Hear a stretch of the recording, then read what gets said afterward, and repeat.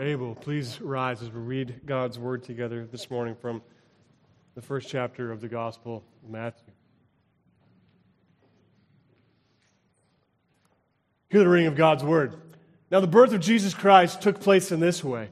When his mother Mary had been betrothed to Joseph, before they came together, she was found to be with child from the Holy Spirit. And her husband Joseph, being a just man and unwilling to put her to shame, resolved to divorce her quietly. But as he considered these things, behold, an angel of the Lord appeared to him in a dream, saying, Joseph, son of David, do not fear to take Mary as your wife, for that which is conceived in her is from the Holy Spirit. She will bear a son, and you shall call his name Jesus, for he will save his people from their sins. All this took place to fulfill what the Lord had spoken by the prophet. Behold, the virgin shall conceive and bear a son, and they shall call his name Emmanuel, which means God with us. When Joseph woke from the sleep, he did as the angel of the Lord commanded him. He took his wife, but knew her not, until she had given birth to a son. And he called his name Jesus. So far the reading of God's Word. Thanks be to God. Let's pray. Our Lord and our Savior, we do give you thanks for this, your Word, where you have told us in your Word that you will hold it, that you will keep it, that you will sustain it, and that nothing will fade from it. And so, Lord, we ask you to uphold that promise now. Guide my words by the power of your Holy Spirit to these people gathered here today. Mold and shape lives that they be more like Jesus for your glory. Amen. You may be seated.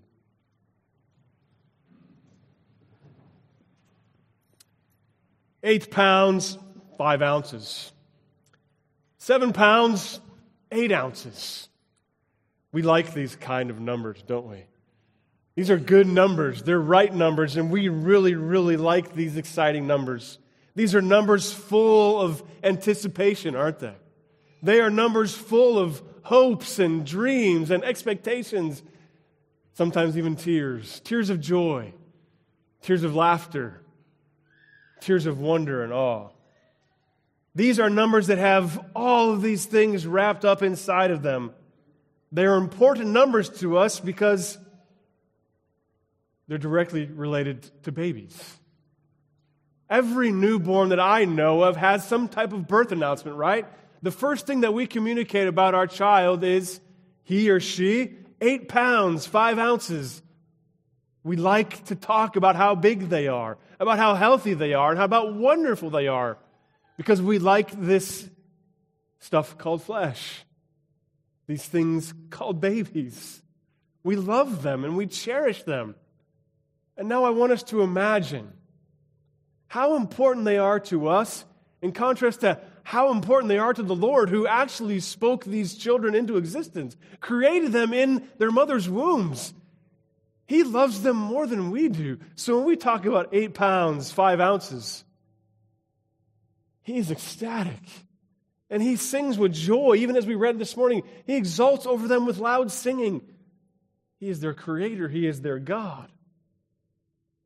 So as much as we love our little babies, as much as we love to cuddle them and to hold them, to smell their hair, how much more does the Lord God, our Creator, love to think about 8 pounds, 5 ounces, or 7 pounds, 6 ounces, whatever the weights are?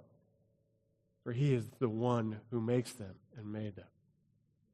We often have this notion that salvation, faith, hope, and religion and Christianity has a lot to do with our brains, our emotions, our spirit. That makes sense to us. It makes right sense, and that's true. But we don't always think of hope and faith and salvation and religion and Christianity as flesh.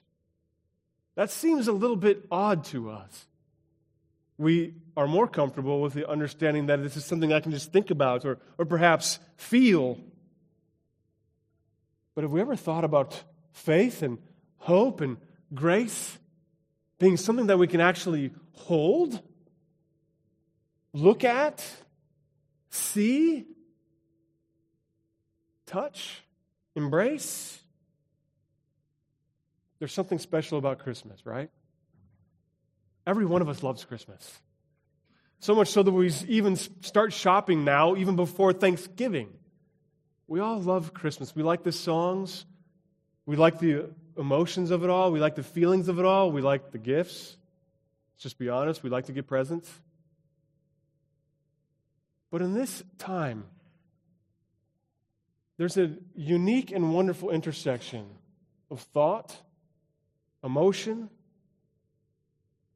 and 8 pounds, 5 ounces of this stuff called flesh, of something that we can grab onto, hold, hug, and embrace.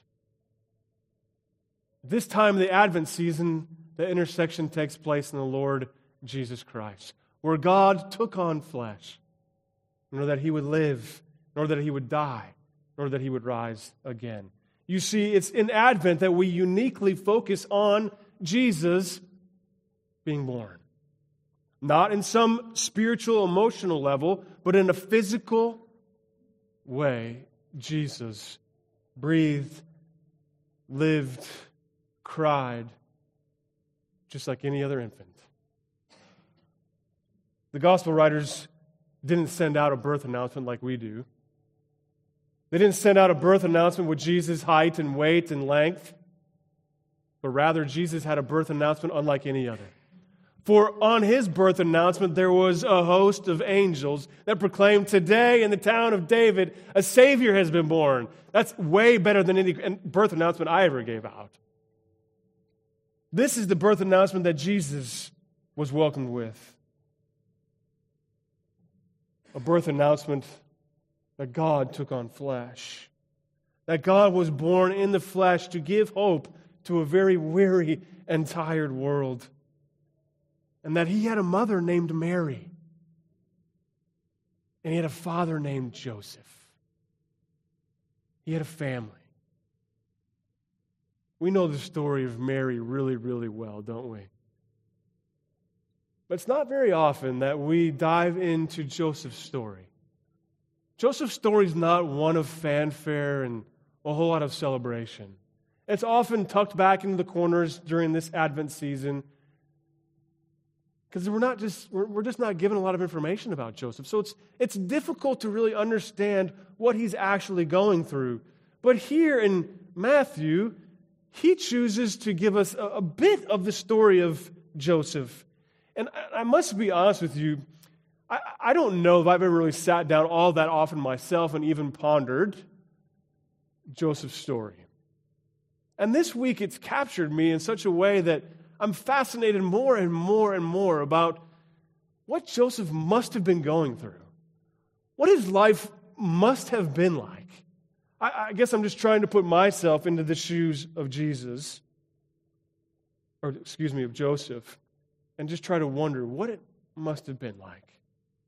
Because this story is chock full of raw emotion, power, feelings that he may have never had before or after. And it's captured me. And I hope it captures you this morning as well. In an attempt to have you captured by the story, I do want to dive into the emotion of it all. Because I think it's there where we do find just what's actually happening in this story. But it may be a bit of review, but we're going to go here for a little while anyway. It's important to understand the context to which this story is taking place. Mary and Joseph were betrothed, right? Now, betrothed means that they were going to get married. In our context, that's engagement. But in that context, yes, it's engagement, but it's all that much more. There's something more binding, something more powerful to a betrothing than there is to an engagement.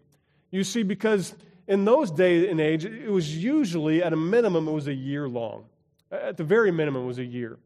And during that course of the year, there were dowries paid. Often it wasn't just one big chunk of money that was given to the girl's family by the boy's family, but rather there was a series of payments paid throughout the year. So here Joseph is, right? He's probably a young guy. I don't know how old he is. Scripture doesn't necessarily tell us. We know that Mary was a very young girl, and we can probably put two and two together, thinking that Joseph's, I don't know, anywhere 16, 17, 18, somewhere in those years. His family has entered into a relationship with Mary's family. Most likely they have paid some bit of the dowry, right? The community is a relatively small one, so people are talking, they're celebrating, they're excited. Mary and Joseph are getting married. This is great. The community knows about it, understands the relationship, the betrothing, all of this. This is happening. This is what they're feeling and living in and with and through. And people are happy and they're celebrating. And then something enters into the story that's very odd and strange. It turns out that this young girl, she's pregnant. Now, if I'm Joseph, the first thing that comes to my mind is, well, that's okay because the Holy Spirit conceived a child in her and it's all good. Chances are that's not what he was thinking. Chances are he was thinking, who's the rotten, low good, dirty scoundrel, right? That's what I'm thinking. And he's embarrassed. He's upset with her. His family's embarrassed because they're in this arrangement with Mary's family. They've paid money. This is the emotion of what's going on. And Matthew says he's a fair guy. He's a nice guy, and he wants to do it quietly. You see, because when they're betrothed to be married, they in the eyes of the court in that time, they actually are married. They're just haven't joined with one another in a marital way.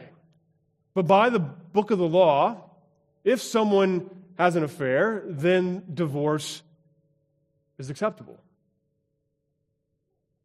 So Joseph is thinking about all this stuff. And Matthew even says as he's thinking these things, as he's rolling through these things in his brain, he says, we'll just do this on the down low. Right, Mary? Is that okay with you? You go your way, I'll go mine. It's okay. Not going to make a big deal about it. We're just going to go our separate ways. But then something else unique happens. Joseph has a dream. And in that dream, the angel of the Lord appears to him and says, Joseph, take Mary as your wife. For the baby that's inside of her is conceived by the Holy Spirit. And as a matter of fact, you're going to call his name Jesus. You're going to call his name Emmanuel, because that's what the prophet Isaiah said that you were to call him.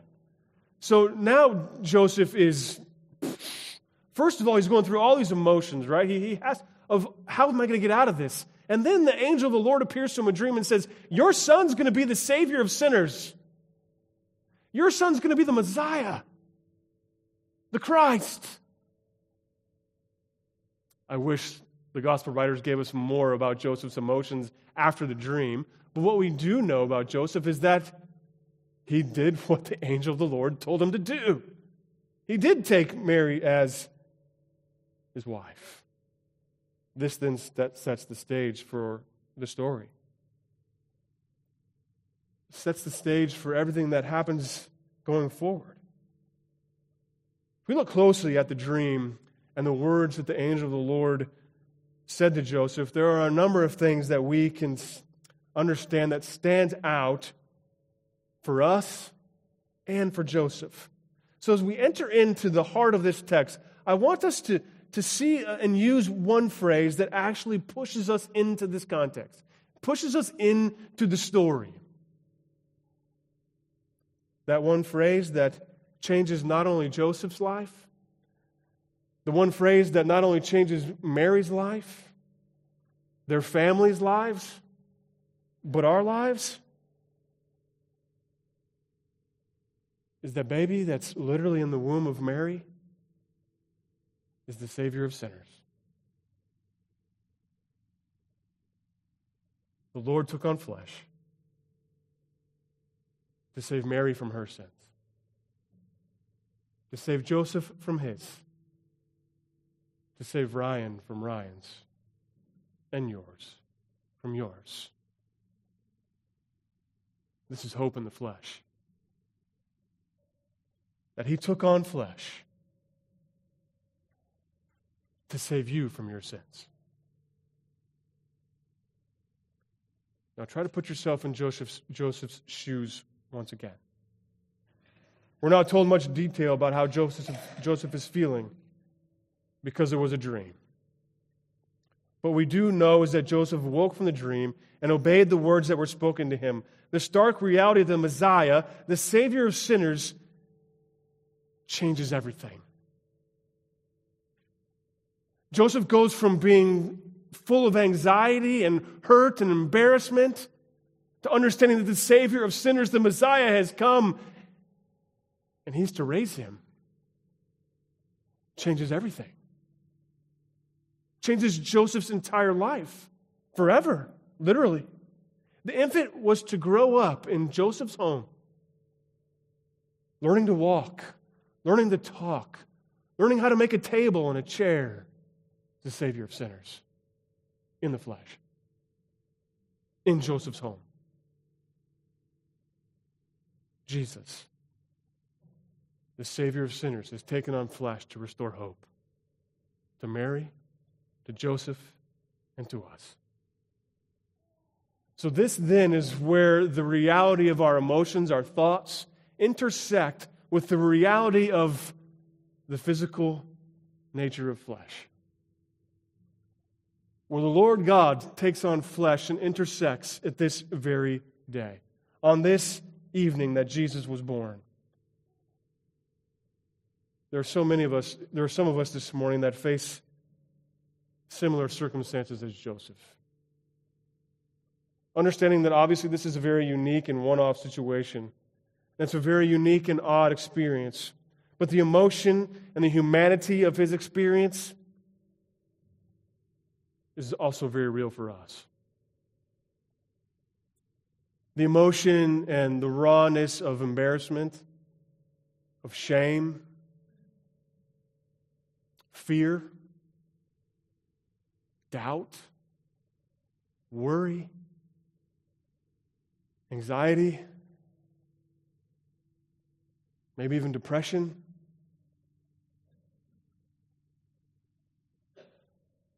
This is the reality of our lives. Every bit as much as it was the reality for Joseph. And so this morning, I want us to see something. I want us to see just how the gospel enters into those things, enters into our lives, just as much as it powered its way into the lives of Mary and Joseph. Into a man who was fearful, hurt. And when the gospel came to him, it changed everything. It changed his entire life. So the question that I have for us this morning is, how does Jesus, in the flesh, the Savior of sinners, bring us real and practical hope? How does Jesus, the Savior of sinners, in the flesh, bring us real and practical hope? Not something that's just out there, that it's the wonder of Christmas, which it is and it's true. But how does Jesus, in the flesh, the Savior of sinners, give us, practical hope here and now today, that I can take with me, that I can hold on to, that can hold on to me tomorrow morning, this afternoon, when life grips me, grips us? Matthew gives us some of those practical answers. I really do believe that. So let's jump in a little bit into this text and into the words that we find here. In order to get there, there's a hotel room in London, England. A hotel room in the summer of 2012.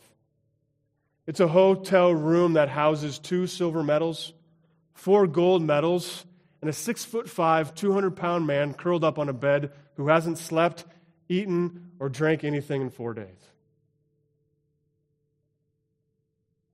Michael Phelps, the most decorated swimmer in the world in all time, lie in his bed, hadn't eaten anything, hadn't drank anything, hadn't slept, in 4 days. And he just won 4 gold medals and 2 silver medals at the 2012 London Olympic Games. He said in an interview that he would train and train and train. He would build himself up, build himself up, build himself up for an event, and that build-up was so incredibly amazing. It was unlike any other athlete on the face of the planet before or since, and arguably ever will be again in a pool. But he would build himself up, and the pressure of literally the world would come crashing down upon him after his last event, and he would crash. Every time. After every event, after every Olympics, he would crash.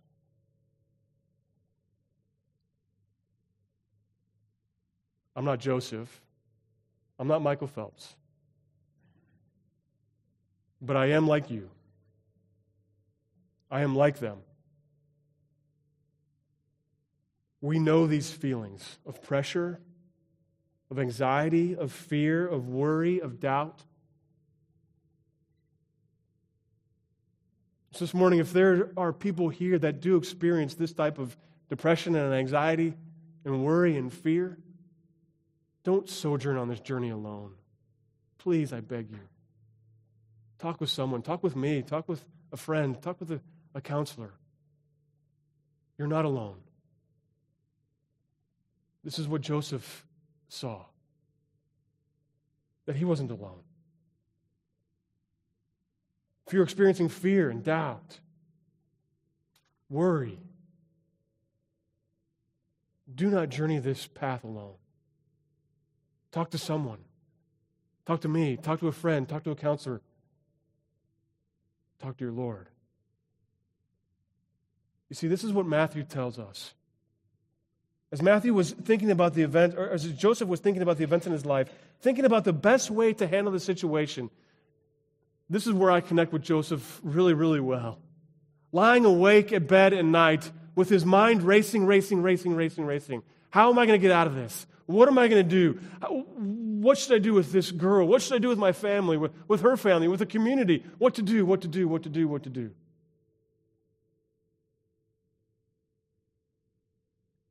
And then an angel appears to him. And the angel does for Joseph exactly what he needed at that particular time. He brings the good news of peace and of joy. You see, how do we have practical hope? Is that we understand the peace of the gospel of Jesus Christ. It's okay, Joseph, because the Savior of sinners has come. It's okay, Joseph, because the Messiah has come. It's okay, Joseph, to take her as your wife, because Jesus, the Savior of sinners, has come. It's okay, Ryan, because Jesus, the Savior of sinners, has come. It's okay, Redeemer Arlington, because Jesus, the Savior of sinners, has come. You don't have to fear. You don't have to worry. The anxiety can be swept away because Jesus, the Savior of sinners, has come. And He's taken on flesh. When we're worried, when we're fearful, our minds race, don't they? Friends, and it's here at this very moment, this point of the Christmas story, Jesus in the flesh, as the Savior of sinners, we recognize that peace is here and comfort of the Lord is with us. It's in the flesh. It's in the person and the work of Jesus Christ. Comfort is now in the flesh, born to Mary and Joseph. But you may be thinking, that still is not very practical. That's still kind of in my brain. I don't know that I can always feel peace. That's not something that I can always really hold on to very tightly, or it doesn't always hold on to me very tightly. So what more does Matthew tell us about practical hope from this text in Matthew 2? It still seems a bit distant, doesn't it? Almost not real. How can I know this peace? How can I know the comfort that the angel talks about in the person of Jesus Christ in my life? Scripture has an unbelievably amazing ability to answer our most fundamental questions, our fundamental needs. Scripture provides us with truth, meaning this: Jesus has come to save us from our sins. This is what we're told. That equals truth. Jesus comes to comfort us with His peace. This is what Matthew tells us. Scripture speaks directly into the questions that we ask too. How is that comfort and how is that peace possible? Scripture does not give us this information, but Joseph must be wondering the same thing. How? How is this possible? I still don't understand. The angel instructs Joseph to name the child a very special name. That name is Jesus. Just as the prophet Isaiah had said. Which means Emmanuel. Name this boy Emmanuel. How do we have practical peace and comfort? Because Jesus, the Savior of sinners, is born, and His name is Emmanuel, which means God with us. So we have peace because of the presence of the Lord God Almighty in the flesh. Jesus' presence means everything to us. Without it, we have nothing. If He doesn't take on flesh, our faith is for naught. If He's not God and man, the Savior of sinners, it does not work, but He is, and He's with us. If hope is found in the peace and comfort of the Lord, the hope and the peace of the comfort of the Lord is found in the presence of the Lord. Comfort is only found in presence. I don't think anyone who is any good at helping someone would say, I'm going to be distant from you while you cry. Go away from me while you're hurting and in pain. No, we say quite the opposite, don't we? It's the presence, it's the embrace, it's the warmth of that hug that we desperately need. I was about 10 years old, and I thought for sure that I could be home alone for any length of time. I was convinced. And my mom had to take my sister to an event or some activity, I don't remember. My dad was working late that night, and my mom said it would be about an hour or so that you'll be home alone. And I'm thinking, okay, no problem. It's all good. And it was in the wintertime, and so it got dark fairly early. It was probably, it wasn't even that late. It was probably 5:30, 6:30, 7 o'clock. But last week or a couple weeks ago, I told you about a bay window in the house that I grew up that was covered in snow. Do you remember that story that I looked out and all I could see was snow? Well, I found myself looking out of the same bay window this particular night. I looked out of this bay window with tears in my eyes as I stared down the street, and I was praying and hoping that the next set of headlights that I would see come down the street would turn into our driveway. The first one came and went. Another came and went. The tears got heavier. I got more scared because I'm sure it got darker and darker too. I was alone, scared, tired, wondering when my mom would come home, wondering if the next set of headlights would be my dad's, that he would actually come home before he said he would come home. One after another, there were many. I don't remember how many cars went by. It probably was 1 million in my mind. None of them were my mom's. None of them were my dad's.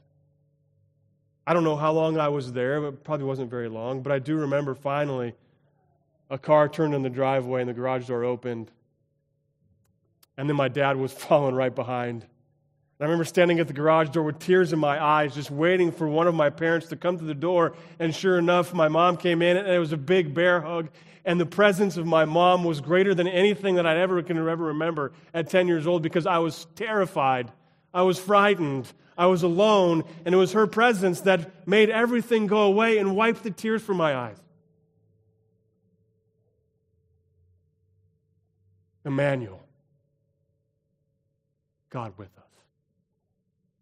How do we know practical hope and comfort? Is because Jesus is with us. And then what He also says, I will never leave you. I'm never going to forsake you. I'm never going to walk away from you. I'm always going to be with you today, tomorrow, and to the end of time. Hope is found in His peace and His presence. And with that kind of hope, now all of a sudden our perspective completely changes, right? It did for Joseph. Joseph was quietly going to divorce Mary. You go your way, I'll go mine, we'll be all right, everything's going to be okay. But then the gospel breaks into his heart, into his life. The presence and the peace of Jesus, the Savior of sinners who took on flesh, now changes Joseph forever. And he takes Mary to be his wife. And they travel to Bethlehem. And Jesus is born and placed in a manger. Everything changes.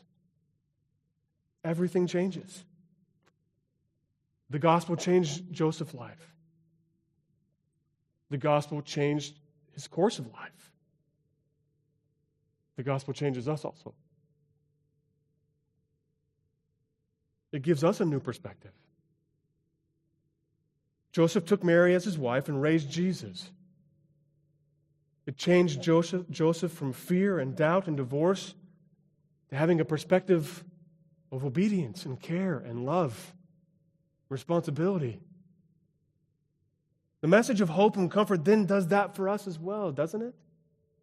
Or that's my prayer for us, that this gospel, that Jesus who took on flesh came to live and to die and to save you from your sins, that should change our world every day. It should focus our perspective on how we live our lives, on how we look at our neighbors, how we look at our coworkers, our friends, our enemies. It changes us from being gripped by fear and worry to obedience and hope. The gospel gives us this new perspective. I quote Francis Schaeffer's question often. If we have this peace, and we have this presence, and we have this new perspective, how do we then live? And it may be a little bit of a rhetorical question, but also not. We live as those who don't fear or worry or doubt. And when we do, we go back to the cross. And we go back to His peace, we go back to His presence, and we go back to the perspective that the gospel has changed our lives. This is the story of Joseph.